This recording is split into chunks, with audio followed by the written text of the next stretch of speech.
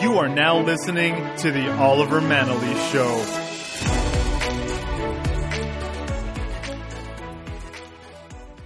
Hey guys, hope you're doing well. You're listening to another episode of The Oliver Manley Show. This is where we get a chance to take an inside look at the breakdowns of influential people and find out the insights that allowed them to break through it. I have a very special guest, but before we get into it, I want to share with you a couple of quick announcements. The first one is Oliver's Picks, and that is a newsletter that I send every single week.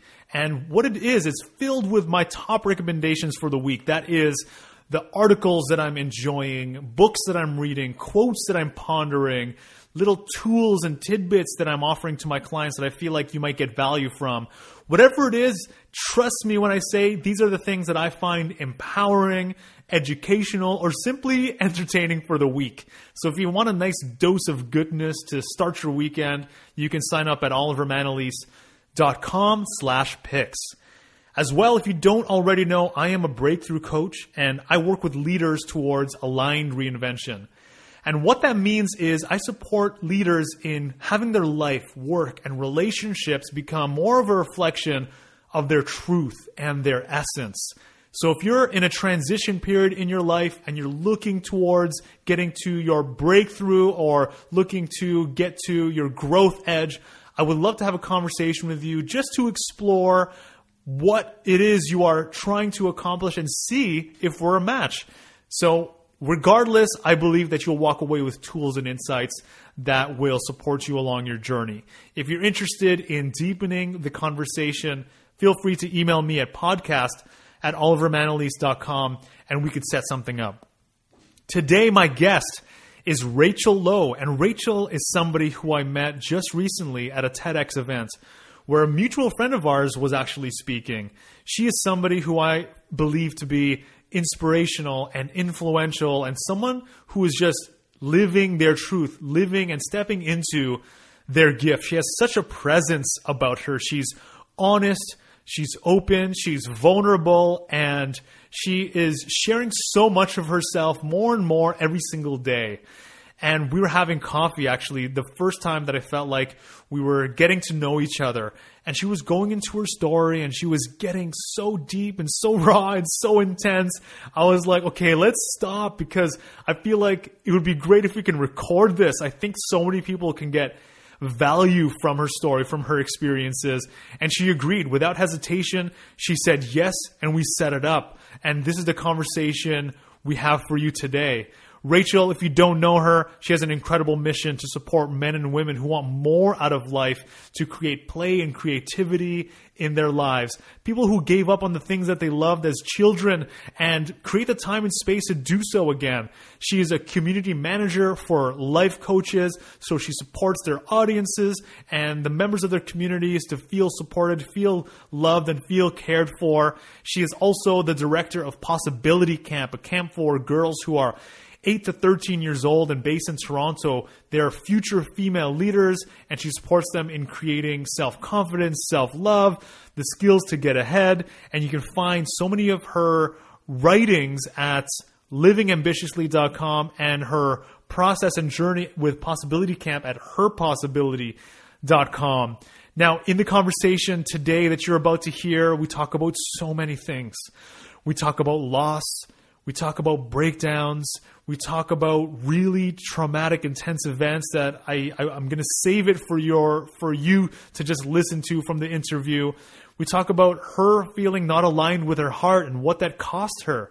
We talk about her feeling like she needed to grow up and become a mature adult way before it was time for her to do so and what that was like. All in all, this is a really raw and vulnerable and intense conversation. I feel like it's like opening the kimono. You get a really inside look. It's almost like you're getting a look into her personal diary. It's so real. I feel like you'll get a lot of value from it, especially as you get to get an inside look at her breakdown and the journey that she went through to actually discover who she is, to have that awakening so that she can be living more of a life that's aligned with her heart, where she's actually going ahead and expressing her truth wherever she goes and who she's with. So let me just stop talking and give a warm welcome to Rachael Lowe. I'm here with Rachael Lowe. Thank you so much for being on the show. Hi, yes. Thank you for having me. I'm so excited. I'm excited too. So we had a conversation over coffee and you were sharing your story and I just found it so interesting and inspiring, and also it felt so vulnerable that it made me inspired to want to have you come on the show and share about it if you were willing to. And you're like, yeah, absolutely. I was like, okay, this is going to be interesting because it's super raw. Yeah. But can we just get a little snapshot of like where are you in your life, in your career? Like what's life like right now for you, so that we get a little bit of an idea of what's today like, and then we're going to jump backwards in time. Yeah, absolutely. It's such a good reflection for me to just see all the growth that's happened too. But yeah, I just want to acknowledge, thank you for inviting me, because during that conversation, this is the story that I've never actually told publicly outside of, my best friends, my mom, a couple people. So it's really exciting for me. And so that alone kind of tells me what the space that I'm in now and kind of what life looks like now, just being open to doing that. So right now, basically I'm an explorer of growth. And what that means and looks like for me is really paying attention to triggers, like all the ways in my life that other people reflect back to me who I am and how I'm showing up, and how I can use that to evolve, become a better person in my description of a better person. So in the day-to-day, what I do for work is that I actually have my own business now. I'm in the almost the third year of business, and I essentially support and work with, coaches. So people like yourself, people who have online programs, people who run retreats and events as their community manager. So I go in and check in to all their stuff, all their clients, all their people every day, make sure they're engaged, make sure they feel supported, taken care of. And it's essentially people that, were and are just like me and just like you. And so we're all experiencing things, going through things, and so I'm helping support them in that process. So not only am I supporting the coach, but I'm supporting all the people they're impacting. And so that's like really awesome. And I mean, just on a personal level, I just moved to Toronto 6 months ago. And even in that time, I've created amazing friendships, amazing partnerships. I'm about to launch in the spring. I'm actually teamed up to run a girls camp. So it's a camp for girls. Yeah, girls 8 to 13 called Possibility Camp. So we're really just helping support them. I love the name of that. It's amazing, isn't it? So it's like supporting them in, confidence and social skills, but also expanding their knowledge and view of coding, development, science, writing, whatever they want to do. It's like whatever you want to do is possible. And so, I'm working on that, creating that, working on my own writing and getting my own writing out there, and the way I support other coaches doing it for them. So you have like a ton of free time, it sounds like. You're just clear schedule. There's nothing going on. Every day is open, but it's my own schedule. So I think that's where the celebration in that is. Like, I know we've talked about personally, I want to create more space personally for myself, but it's my own schedule right now. And it's exciting stuff. Exactly. And nothing is, I'm kind of in a space where I haven't taken on anything that makes me like, fuck, I have to get up and do this today, and so that is really exciting. So you're very much an uplifter. You work in the business with coaches who are uplifting people. What inspired you to go in that direction? Because I mean, it sounds like the job that you have is it's like a made up job.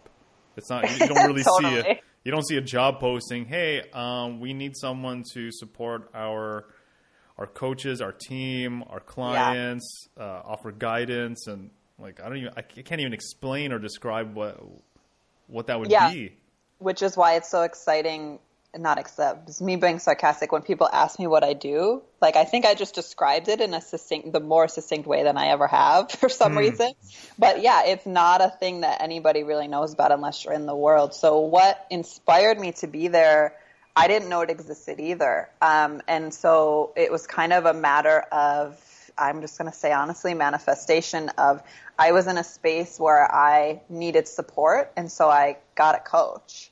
Yeah. And that was my first introduction to that world, that space. And that coach actually ended up hiring me to work for them. And so it essentially became me being inundated and learning. And she has been like a guardian mentor, you know, for me, because I've learned the ins and outs of the whole business and also gotten more business out of that. So yeah, the reason I got into supporting other people was because I needed support. I mean, that's the best way I can explain it.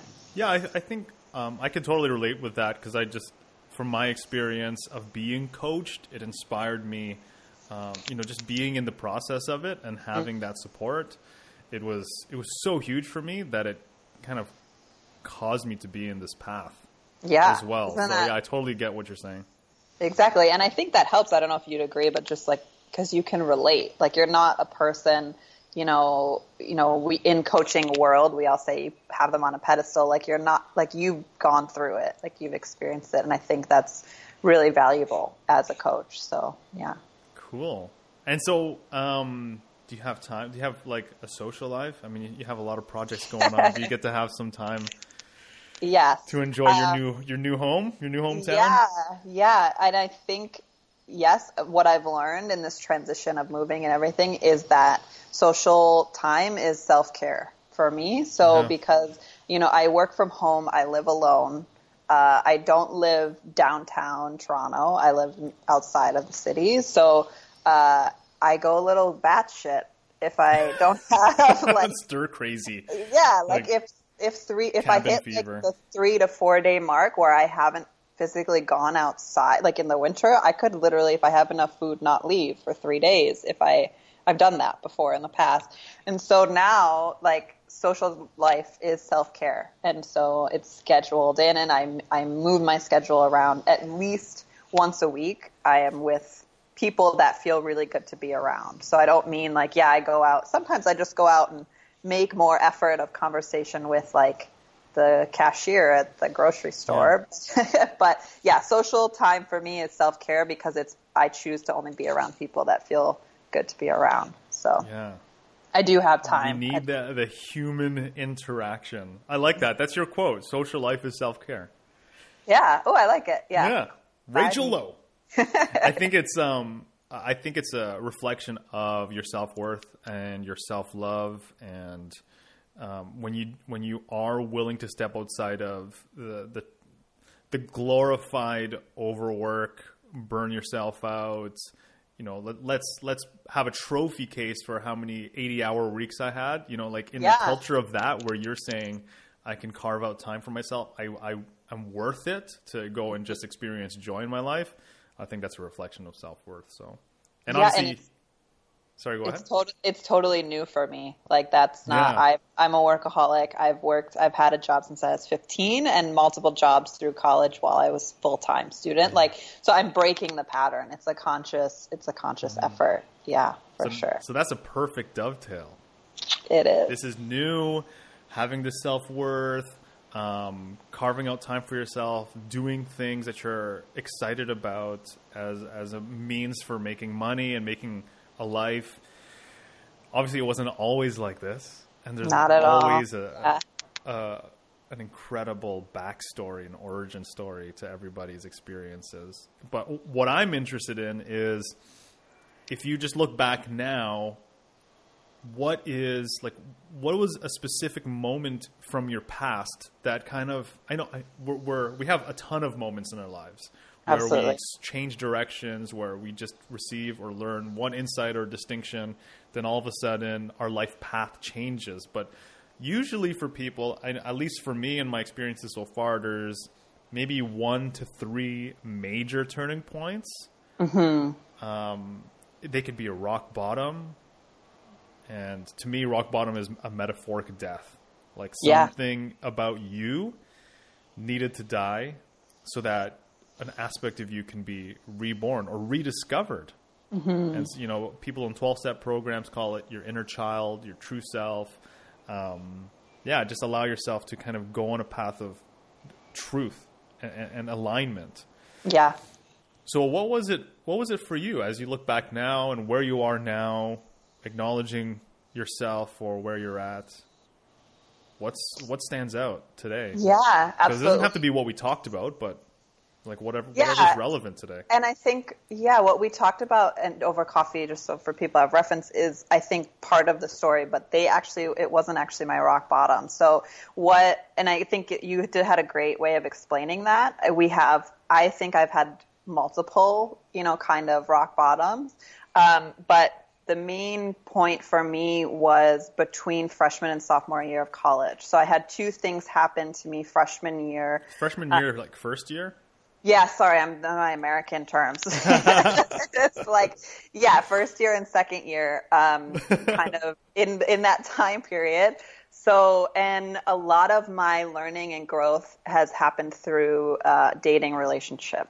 So, the first thing that happened, a lot of your growth comes from your dating relationships. Yeah, like something that occurs. So let me explain that. Yeah, so okay. The first thing that happened, I was at first year of university, and how do I explain it? I guess I'll start with this. So when I was 15, that was when I had my first relationship. I first fell in love. When I was then, I guess I was 18 or first year of university. That person, we were no longer together, but he was shot and killed through gang violence. And so I still remember, that point in time. I was sitting in my dorm room. I was about to go to a party. And my friend called me. She's like, hey, she kind of just told me what happened. Brooklyn was killed, this and that, right? And I remember... This is your first love?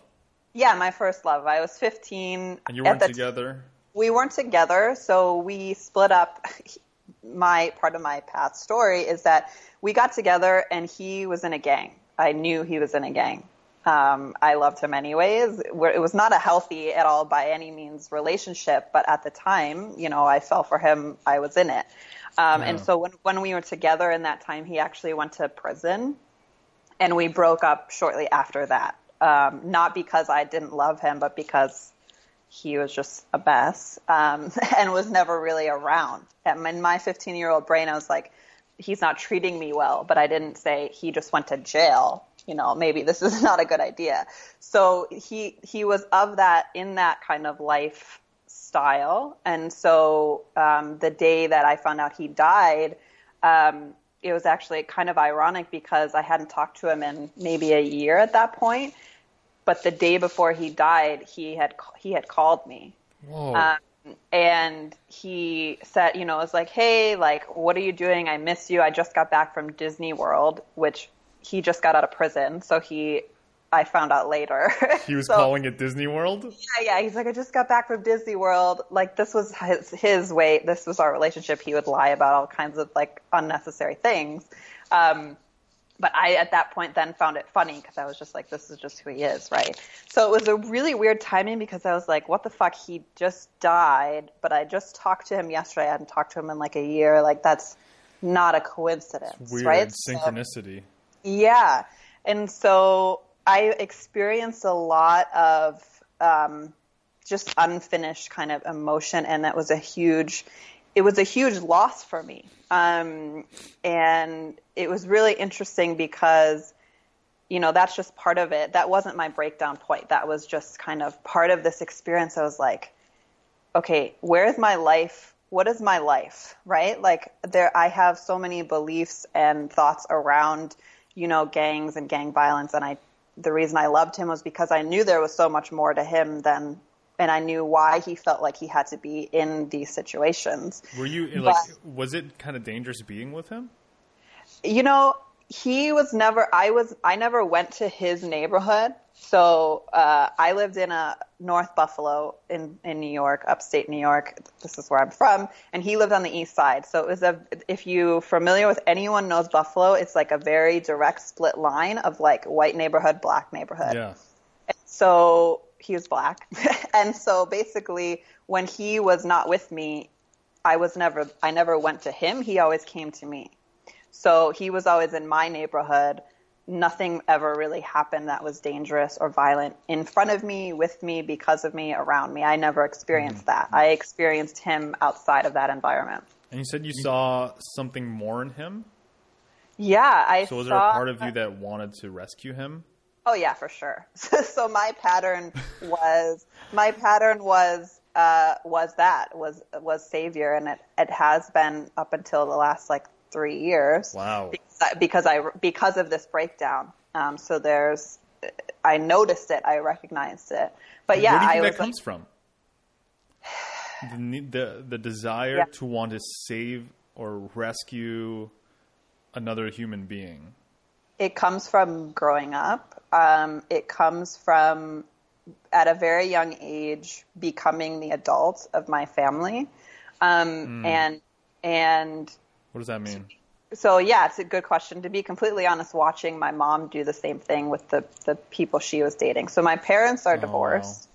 Wow. And so my mom had boyfriends that were they weren't in gangs by any means, but they, had dependencies. They were alcoholics, gamblers.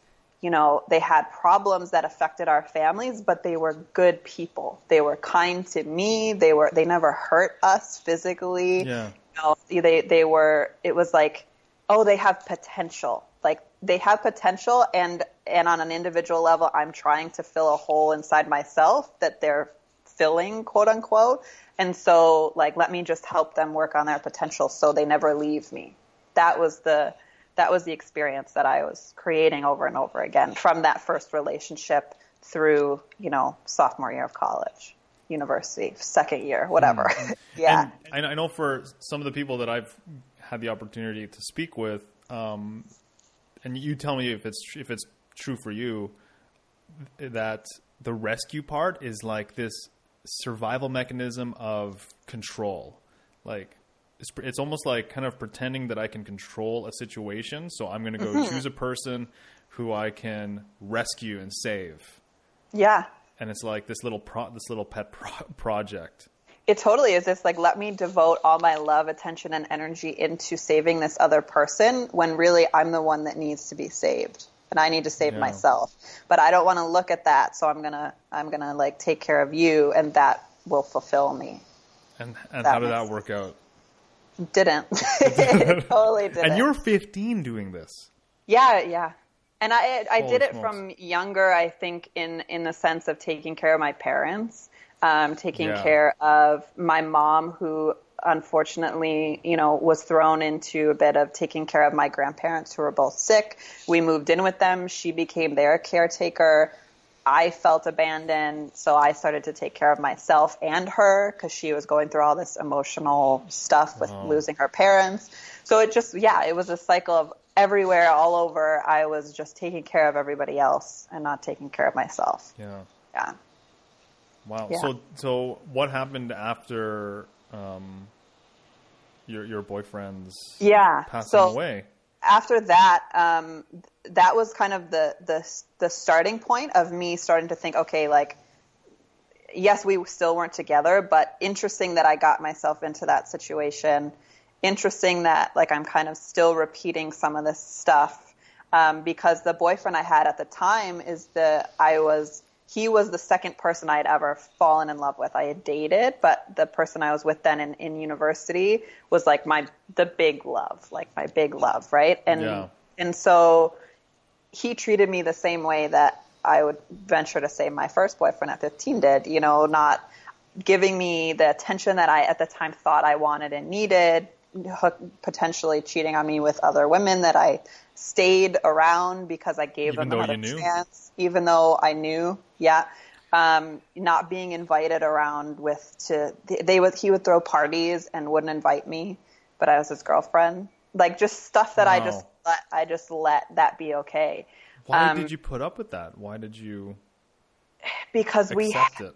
yeah, at the time in my mind, I was like, we have a connection and chemistry that I've never felt before. And so that must mean something is here. Like I thought, this is my one, this is my person.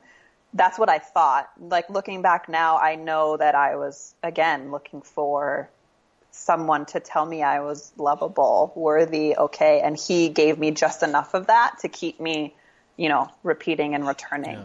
So you had a chemistry, you had a possibility of a future together. So there was like a little bit of a hanging on to that and letting things slide. Oh yeah. And he again was brilliant. Like to this day, like super smart, super, entrepreneurial mindset. So we could talk about those things. We had that drive in us. Like we bonded because we'd watch The Secret all the time together. Like we could talk about all these things. But it was the same thing. I was like, this man has so much potential, right? And so if we can take over the world together, that was the conversations we would have. Like that would be so incredible. That would be so awesome. So I just need to stick it out and help him figure out all the things that he's doing wrong, so we can have that. So it was the same thing. What you're saying, I think it's very, very normal.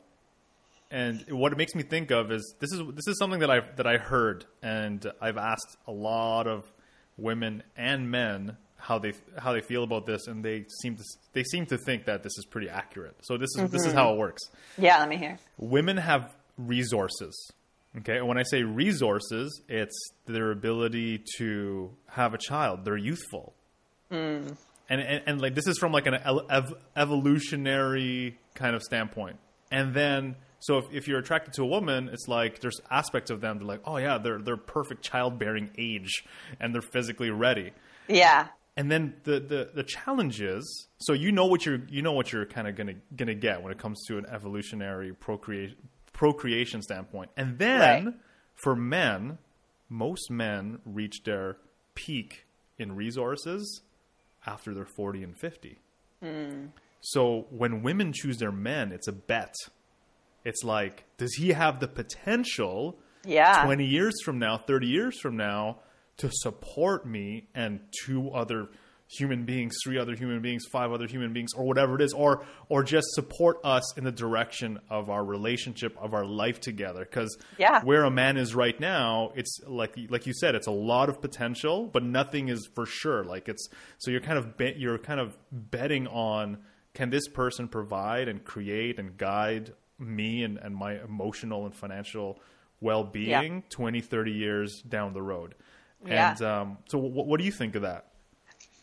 At first I was like, oh yeah, I can pop out a baby. I was like really resistant to that. But I was like, okay, stay open and listen, because I agree with that.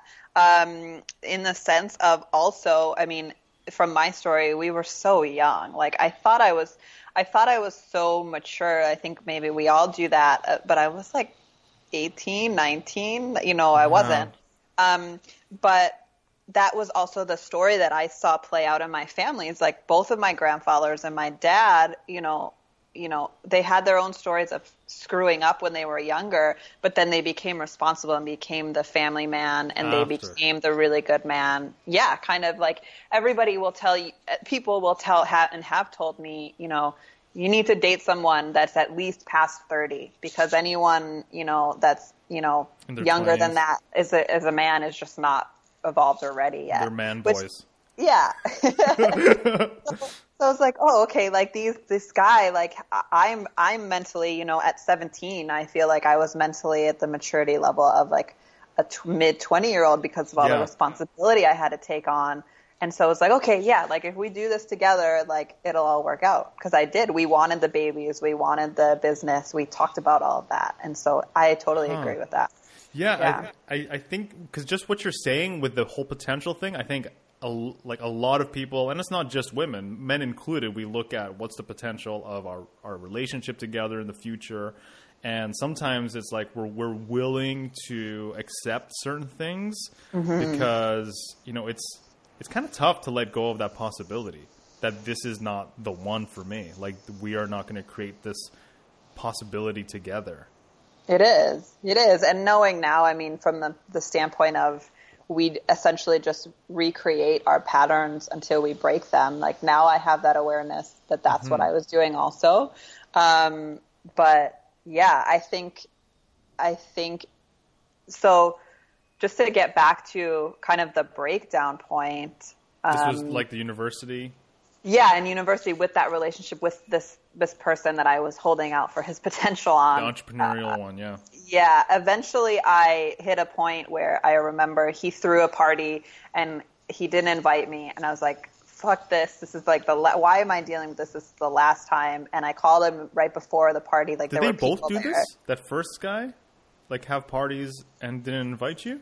He never invited me to his neighborhood at all. And I think, at that time he had another girlfriend. Like, it wasn't. Okay. It was no, I thought it was like the same thing happening again. I thought I remember hearing that he had a party and he didn't invite you. Yeah. So that's this guy. This is the university guy. Okay. Yeah. So I called him. I remember they were like, I could hear people in the background. I'm like, I asked you not to do this. You did it again. Like, it's done. I'm done. It's over. And like, he just, whatever. So I broke up with him, fell down on the floor and just started crying. And so I think the culmination of that year of like noticing, and I didn't notice it at the time, but losing my first love, breaking up with my second love that I loved, I would say even bigger than the first one. It was like, I went through a year of like, I didn't speak. I lost weight. I was like very depressed, like in this weird space. But what saved me was literally in university, I was like, all right, like it's time to it's time to change. It's time to figure out like why I was dating these people when I know I deserve better, what's going on. And the tell choice. Us about the low point. Yeah. What was it like inside of that? You're not feeding yourself. You stopped speaking. Yeah, speaking like meaning happened? Like I just didn't share what was going on. I was just quiet like all the time. Like I'd hang out with family or be with friends and I'm just quiet. And people would ask me what was wrong. I'm like, I'm fine. I didn't know how to ask for help. I was in that space of I have to figure this all out myself. So it was like this constant internal struggle in my brain of like, maybe we should get back together. And there was a period of time where I was just trying to get him back. Like, so I spent probably 6 months of my time, like massively depressed, feeling incomplete, feeling like part of me had died, like, and just feeling like I actually went back. I went back and he was dating somebody else and I kept sleeping with him, even though he was dating somebody else.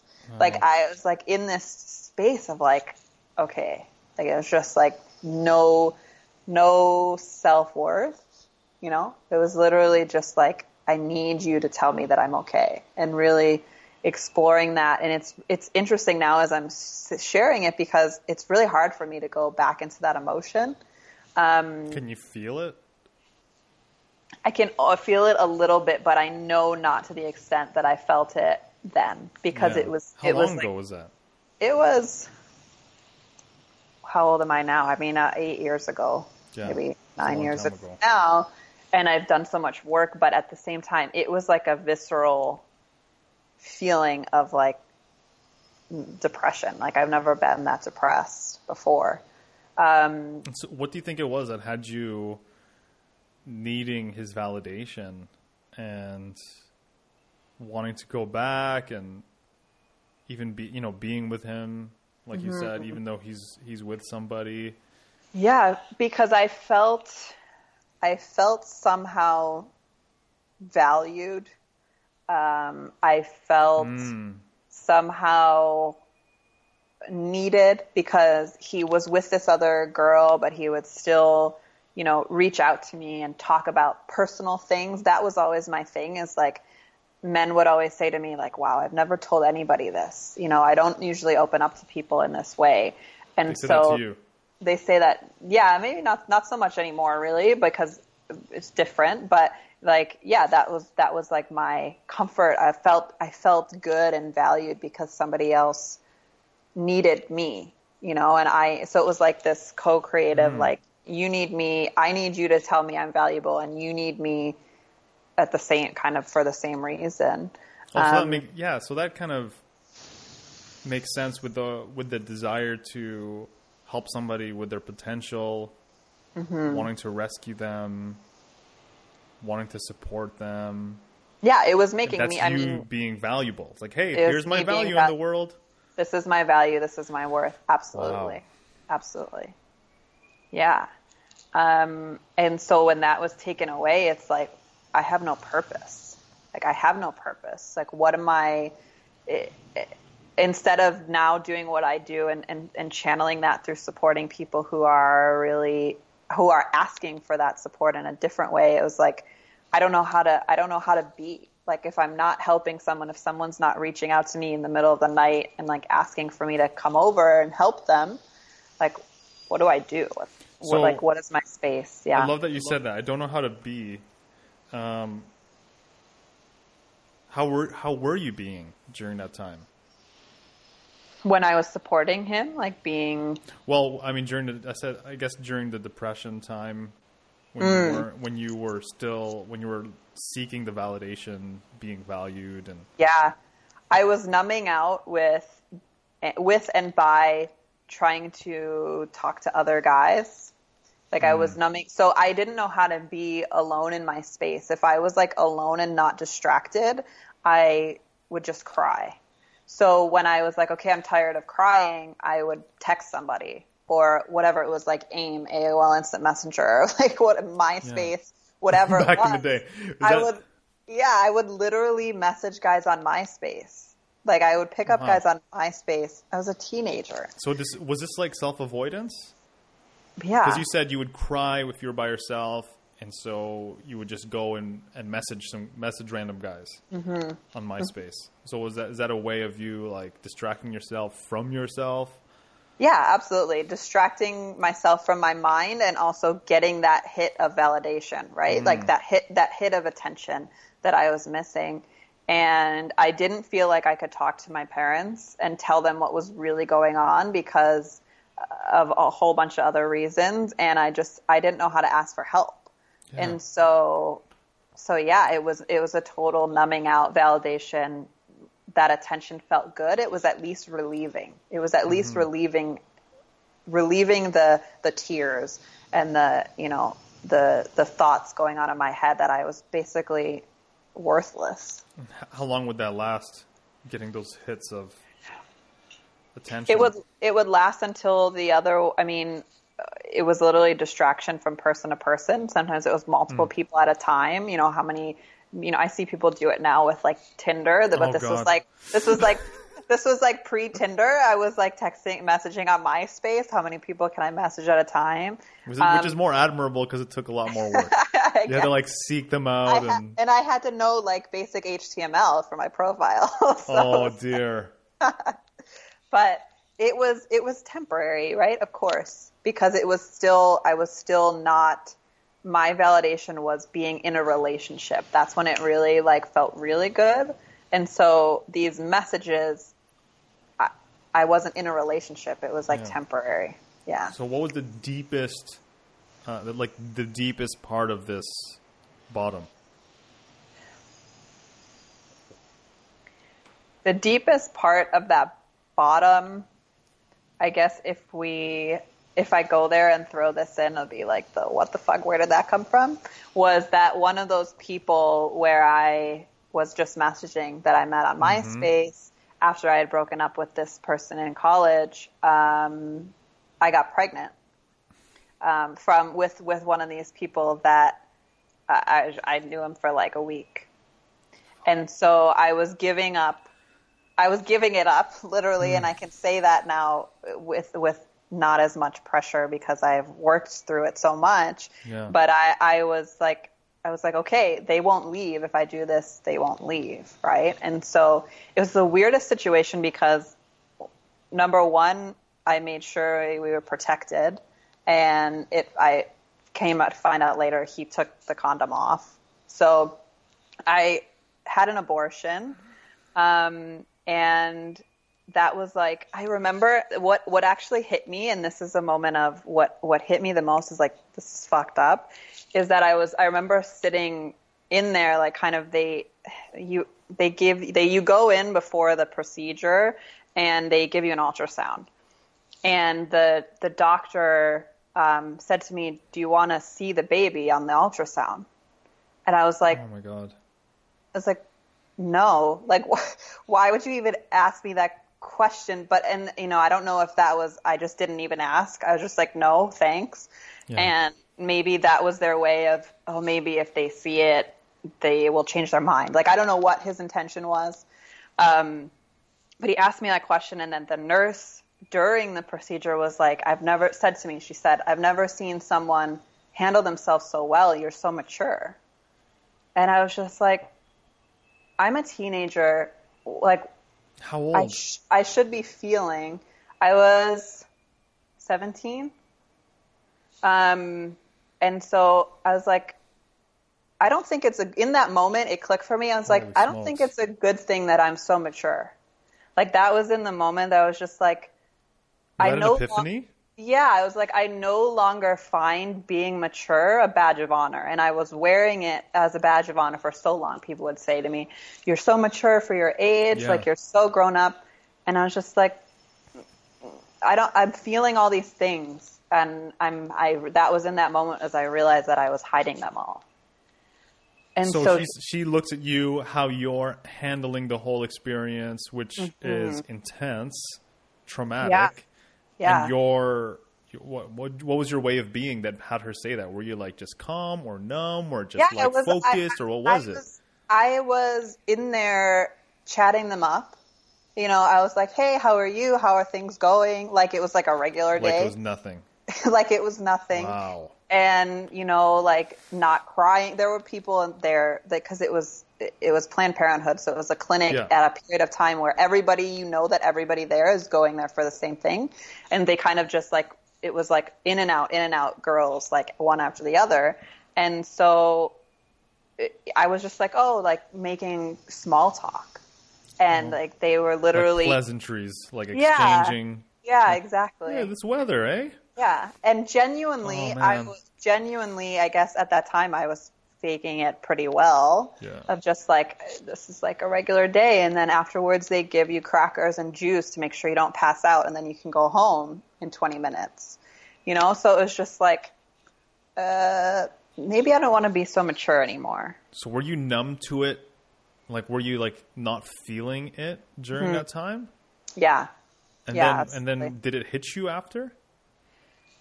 It hit me I probably didn't, like I avoided it probably for 2 years after that. Wow. And it actually hit me because, and this will sound funny maybe, but my best friend went to a psychic and she basically came back from the psychic and she was like, the psychic told me that your baby came to me at the psychic's.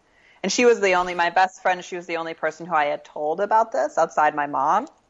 And so I was like, oh, okay. And she was like, yeah. And I had a feeling, is interesting because when I found out, before I took the test, like I felt in my body. I was like, I'm pregnant. And I was like, I also had this intuitive thing. I was like, it's a boy. Like some weird, right? But so the psychic said to her, she's like, yeah, it was a boy. And he wanted to let you know that it was fine. He's okay. And it wasn't his time to come. Like it wasn't his time to become. This is 2 years later. Yeah. And what did that do to you? And I was just like, it was a combination of feeling an immense amount of love because I had felt so guilty. Like I had spent literally 2 years thinking, oh, if I would have had him, he would be 1.5 years old right now. Or, you know, it was like the anniversary. And so in that moment, I was just like, oh, it's okay. Like, it's okay. And I'm okay with this.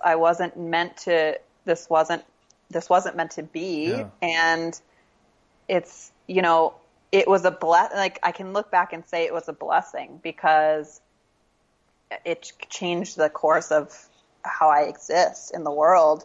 And it helped me cut off from not paying attention to what I was feeling. But it took this psychic's baby's energy to come through and say like, hey mom, like they literally said, hey mom, like I'm cool. The like psychic baby's energy. Yeah. Like it sounds so fucking, like it sounds so weird. But like even if she made it up, like that helped me. It hit you. Yeah. It hit me. And I was just like, okay, you know, there's so many things of like, I haven't told my family. There was just all this guilt. Like my family doesn't know. Was there grief too? Did you experience loss? A little bit. I think because you talked about like, oh, well, he'd be a year and a half. Like that's loss. Yeah, like, there's that potential of a life with another human being. I don't think I identified it as that as the time because I experienced so much loss in my family, and then with my ex-boyfriend, within like I lost like I think 4 people in a period of like 5 years, and so I numbed out to that too. So I was like, it was just a numbing out of all emotions, and then this child broke that open. So what do you think was the like what was the after effect of that message that your friend passed along? Yeah, it was just like, I owe it to myself. I owe it to my future children to get my shit together.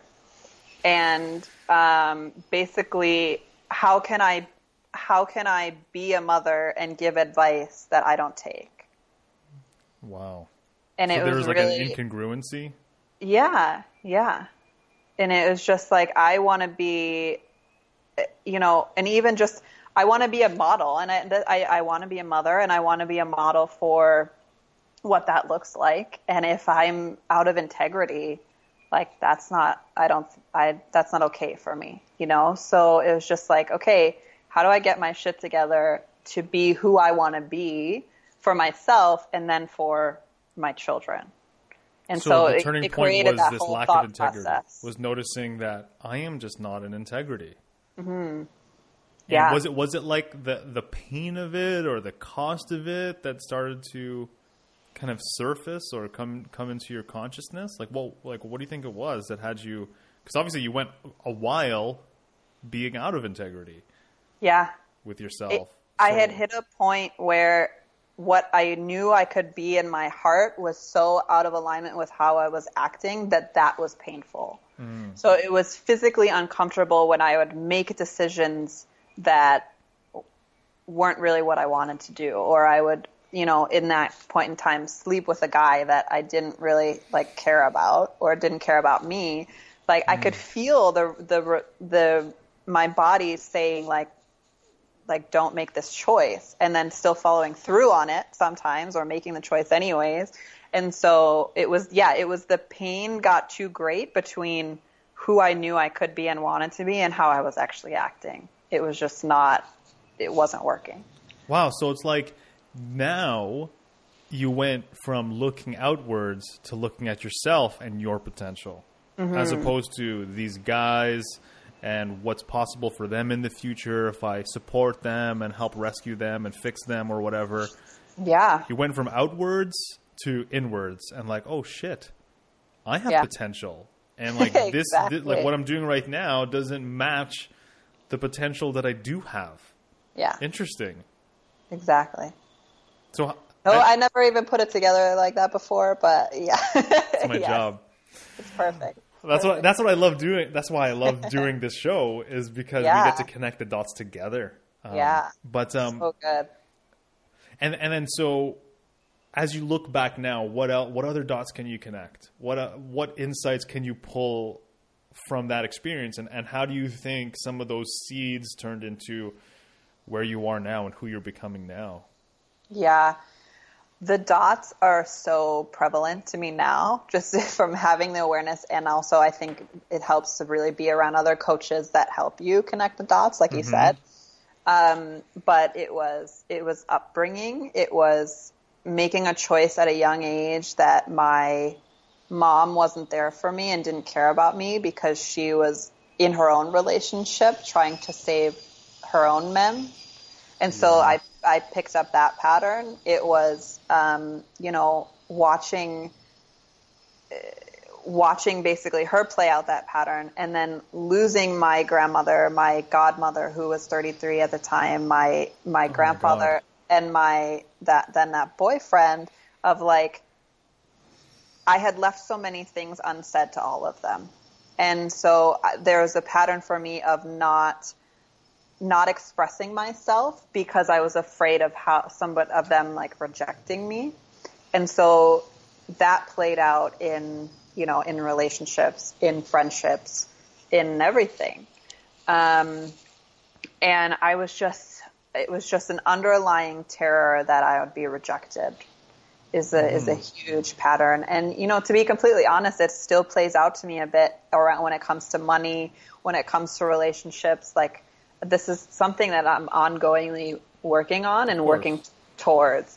But yeah, the patterns all come back to what was I doing and thinking of myself? What was I doing for myself? What was I thinking about myself? And it was all like, you're not worthy unless someone else tells you you are, and unless you have their time and attention constantly. And so, yeah, and I think that whole experience, that breakdown, that time period in the beginning of university, it was just like, okay, now it's time for you to take time for yourself and figure this shit out. And thank you to that ex who got me into The Secret, because I actually started implementing some of the things that we watched. But I also, what really shifted things for me actually is I joined a business fraternity.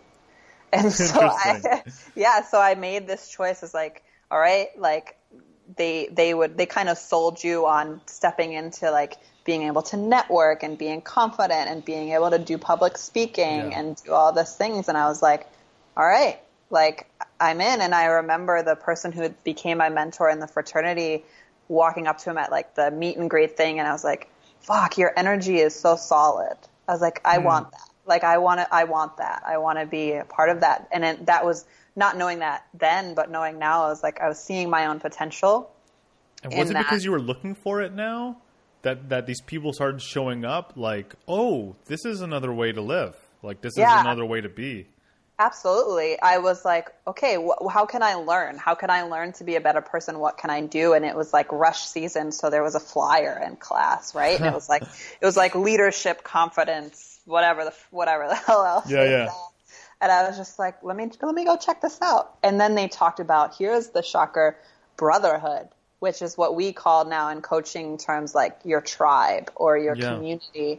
And that was like a foreign concept to me, because I have the family you choose. Yeah. Choosing your family and having people who hold you accountable to who you want to be. I was like, that was like a totally new experience for me. And so, yeah, that catapulted, like each decision led to that decision of joining that group, which led me to like, I actually have a lot of value. I'm worth a lot. Yeah. And I ended up, senior year, graduating year, I gave the speech at graduation.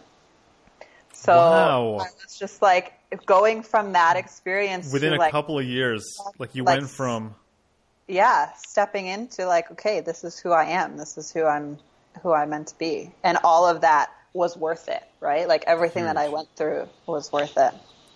And so breakdowns usually happen right before breakthroughs. Yes. And breakdowns are like, hey, something needs to go. Like something needs to die. You got to let go of something. And if you don't, you're just going to repeat again. And then you're going to be faced with the same breakdown. Yeah. And people always wonder, it's like, oh, I feel like I've tried climbing this mountain before. Mm-hmm. Like it's the same one. Because it is. It's the same breakdown, and you got to let go. And then when you let go, you actually can break through and make way for something new. Yeah. So that said, how would you describe your breakdown and your breakthrough? What was it that you let go of, that you made room for? Like, what was the reinvention? What was the transformation there for you? Yeah, I let go of self-doubt, not completely, because we all have that constantly, but I let go of doubting my worth, that I could approach people with who I am and say whatever I wanted to say, and they could still love me. So I let go of the the doubt that I have nothing of value. Like, at least I found something. I found, pieces, and each breadcrumb led to another one. And I really opened myself up to true support. So I had, was someone who prided myself on, I don't need anybody's help. I'm independent. I haven't cried in, years because crying is weak. Like, I had all of these thoughts, to going and opening up in front of, like, when you pledge a fraternity, you cry. Like, I cried the very last day, like, just bawling. And I was just like, fuck, this is so, but it was like relief. It was like release, right? So, and not because they were like abusive or anything, but because they were really, it was like kind of like, I would describe it as like army training of like, they're being stern and like calling you out on your shit, basically, right? So like, they're holding you up to a standard. Yeah, exactly. And so I opened myself up to being held to that standard, to asking for help, because as a team, as my pledge class, we had to ask each other for help. Otherwise, you wouldn't get anywhere. Like, these were all the things that they were teaching us. And so I opened myself up to that. And I was like, if I don't ask for help, in my mind, I'm like, okay, I'm going to fail. They're not going to accept me. And that wasn't an option at that point. So I had to get help. Yeah. Wow. Yeah. So you let go of doubting your own worth and needing other people to validate your worth, and you made room for your reinvention, and your breakthrough came from legitimately asking for support, like putting down whatever it is. Some people, it's pride, putting that aside and just saying, what? I need some help. I need someone's support, someone else's advice. I can't do this on my own anymore. Yeah. That is beautiful. Yeah. Cool. Yeah, and so thank you. Thank you. I was just going to say thank you for like helping me reflect back on all of that. You're welcome. Thank you for sharing that. It takes a lot to open up about your experiences, and there's a lot of trauma there. There's a lot of intense like loss, and then oh my God, I can't even imagine what it's like to go through that. What would you say to people who've experienced those types of things? And like, you could, whatever you want to speak to, it could be, wanting to be find fixer-upper men or women, or, having to make the decision of, okay, like, I need to, like, I can't raise this baby. Like, this is not, it wouldn't be right. Yeah. Or, like, just people going through those types of challenges, or even like loss. Yeah, the resounding thing that was just coming up for me is to allow yourself to feel things. That would be the biggest suggestion that I think I would make for anybody, because when you allow yourself to feel, that is such a form of caring for yourself. Yeah. And so I think that's really a first step in allowing anybody else to care for you. Right? And it doesn't matter what your decisions are, but you can make the decisions more clearly and more solidly in who you want to be if you allow yourself to feel. Otherwise, you're reacting by logically what you think you should do or what you think other people want you to do. And how do you put that into practice? Allowing yourself to feel things. Like, how would you recommend? My practice, this is for me personally, is writing. Through writing out everything. And I know you're familiar with morning pages. That's how I practice this now. That's what I did before this. Yeah. But it doesn't have to be in the morning. What I would say is anytime you're feeling an intense emotion, there's two things that I do. I either write all it out, like just write out everything I'm feeling, or I will literally turn on my computer, turn on QuickTime, and talk to myself. Whoa. And say, like, okay, this is everything that's going on right now. This is what's happening. And like anytime, a personal video log. Yeah, I sometimes delete them after, because I'm like, okay, this is energy that I've shed, and I don't need to bring that into the future. But it's helpful. And the key is that when you feel that knot in your chest, or you feel your eyes start to water, fucking go there further. Like, don't just be like, okay, I'm going to stop now because I'm about to cry. Like, when the emotion starts to kind of bubble up, like, ask yourself a question. Okay, what is that? What am I feeling? Or just let yourself cry. But it's helpful to say, okay, what am I feeling? I feel it in my chest. What is my chest feeling? It's feeling scared. Okay, why am I scared? And just constantly kind of asking yourself those questions to let it out. There's a curiosity there. There's a curiosity. There's a compassion. And like you said, when you do that, it's actually, it's a practice of self-worth. Yeah. Like I value myself. I love myself enough to connect with my genuine emotional experience right Absolutely. now. Absolutely. Because everybody else wants that connection, or they want to be seen in that way. So yeah, it's the age-old saying, like, see yourself that way, give yourself that love so that other people can do it for you and you can do it for them. Yeah. Beautiful. That's so awesome. Wow. Yeah. I'm like blown away. And I can sense your clarity about so much of it.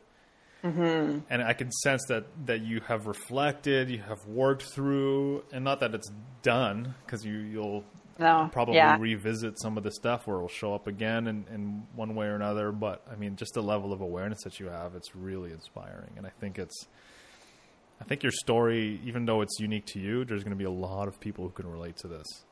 Thank you. Yeah, that's really my intention around sharing is, I've done a lot of work. And so that's what I want to say, if anybody relates, is that 1, you're not alone. 2, you're not alone. And there are people that understand, and, nobody can help you unless you tell them what's going on. And so I hope that this just helps even just one person be like, okay, there's something I need to ask for help around, because it's so important. Yeah. Awesome. Thank you for that space. Yeah. Absolutely. Can I ask you some rapid fire questions? Go for it. What's your favorite book that you've gifted? That I've gifted? Mm-hmm. The Alchemist. The Alchemist. I love that. Yeah. What's your favorite yoga pose? I don't even know if you do yoga. Child's pose. That's really nice. Yes, what's your definition of success? My definition of success is free time. Right now is free time and joy. So just finding joy and free time.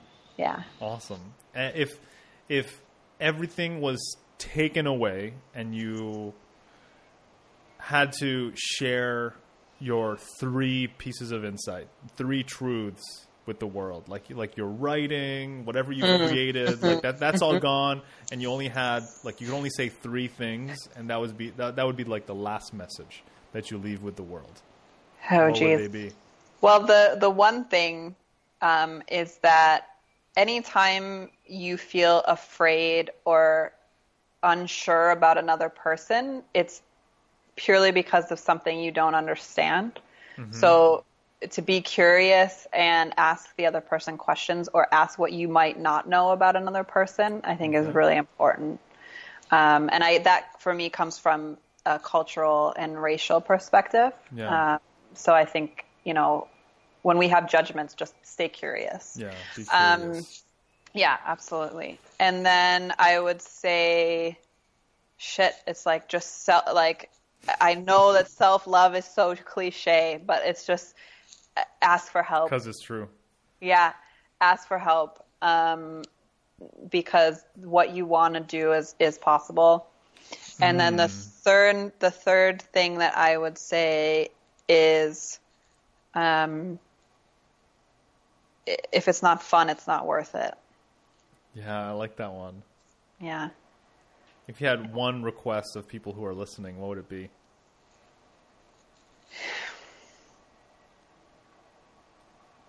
It would be to tell someone that you care about why you care about them now, and not put it off, because it feels good for you too. And that also ties into just being able to express yourself and connect with your genuine and emotional experience. If you're feeling grateful for somebody, exactly, do it and share right now. Exactly. How often do we think it and just hold it in? So yeah. Beautiful. Yeah. And tell us what your projects are right now again, and how we can contribute or support how you and can follow find you? me. Yeah, how can we stalk you? Yeah, well, so most of my personal writing is just on livingambitiously.com. And so that's all just personal kind of story reflection of like, hey, I just went through this. This is the learning that I've created, or, you know, some kind of reflection. And then the biggest project, really, I would say if people are local to Toronto, is Possibility Camp. Like, this is the project that I'm so excited about. If you have Is it for young women? 8 to 13. And so if they're older than 13, we're going to have girls become kind of mentors to the younger girls in the camp. Okay. But the website is not actually up at the time of when we're recording this, but it's herpossibility.com. Herpossibility.com. Yep. And the first camp will be March break camp, and then we'll do summer camp every year. So that is so fun. Yeah. Amazing. So livingambitiously.com, herpossibility.com, and social media? Social media is my Instagram is the only place I'm really active. Is just Rachael Lowe _ is my handle. So Rachael Lowe. And spell that out.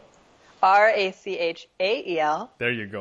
LOWE_. Yeah. Perfect.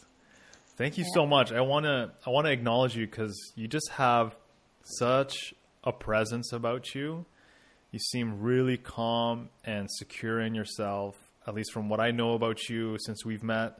Mm-hmm. And it doesn't sound that was hard won. I can totally get that now. That was hard won for you to feel secure and centered in yourself right now, to be at home in your own shoes.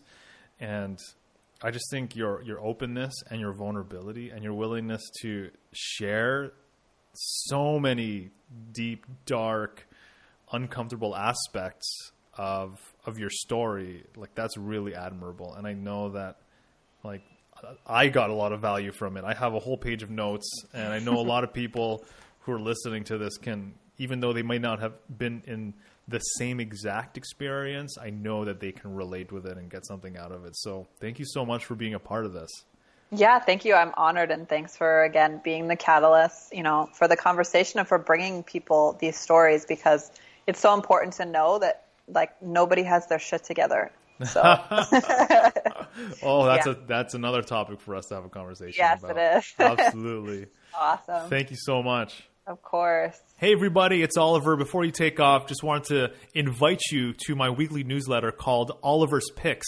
This is my weekly recommendations for what I find educational, empowering, entertaining, and engaging. So if you're interested in a dose of goodness, inspiration, tools for growth, different things like that, head on over to olivermanalise.com/picks. As well, if you haven't already, I would really appreciate you heading on over to iTunes, giving us a 5-star rating, and writing a review for us. That would mean the world to me. That would support the show in helping us grow and getting the conversation out there. As well, if you're looking for the show notes for each episode and all episodes, you can find them at olivermanalise.com/show. If there's any feedback or comments or questions that you have for me, I would love to hear from you at podcast@olivermanalise.com. And that is all. Thank you so much for listening. We will talk again soon.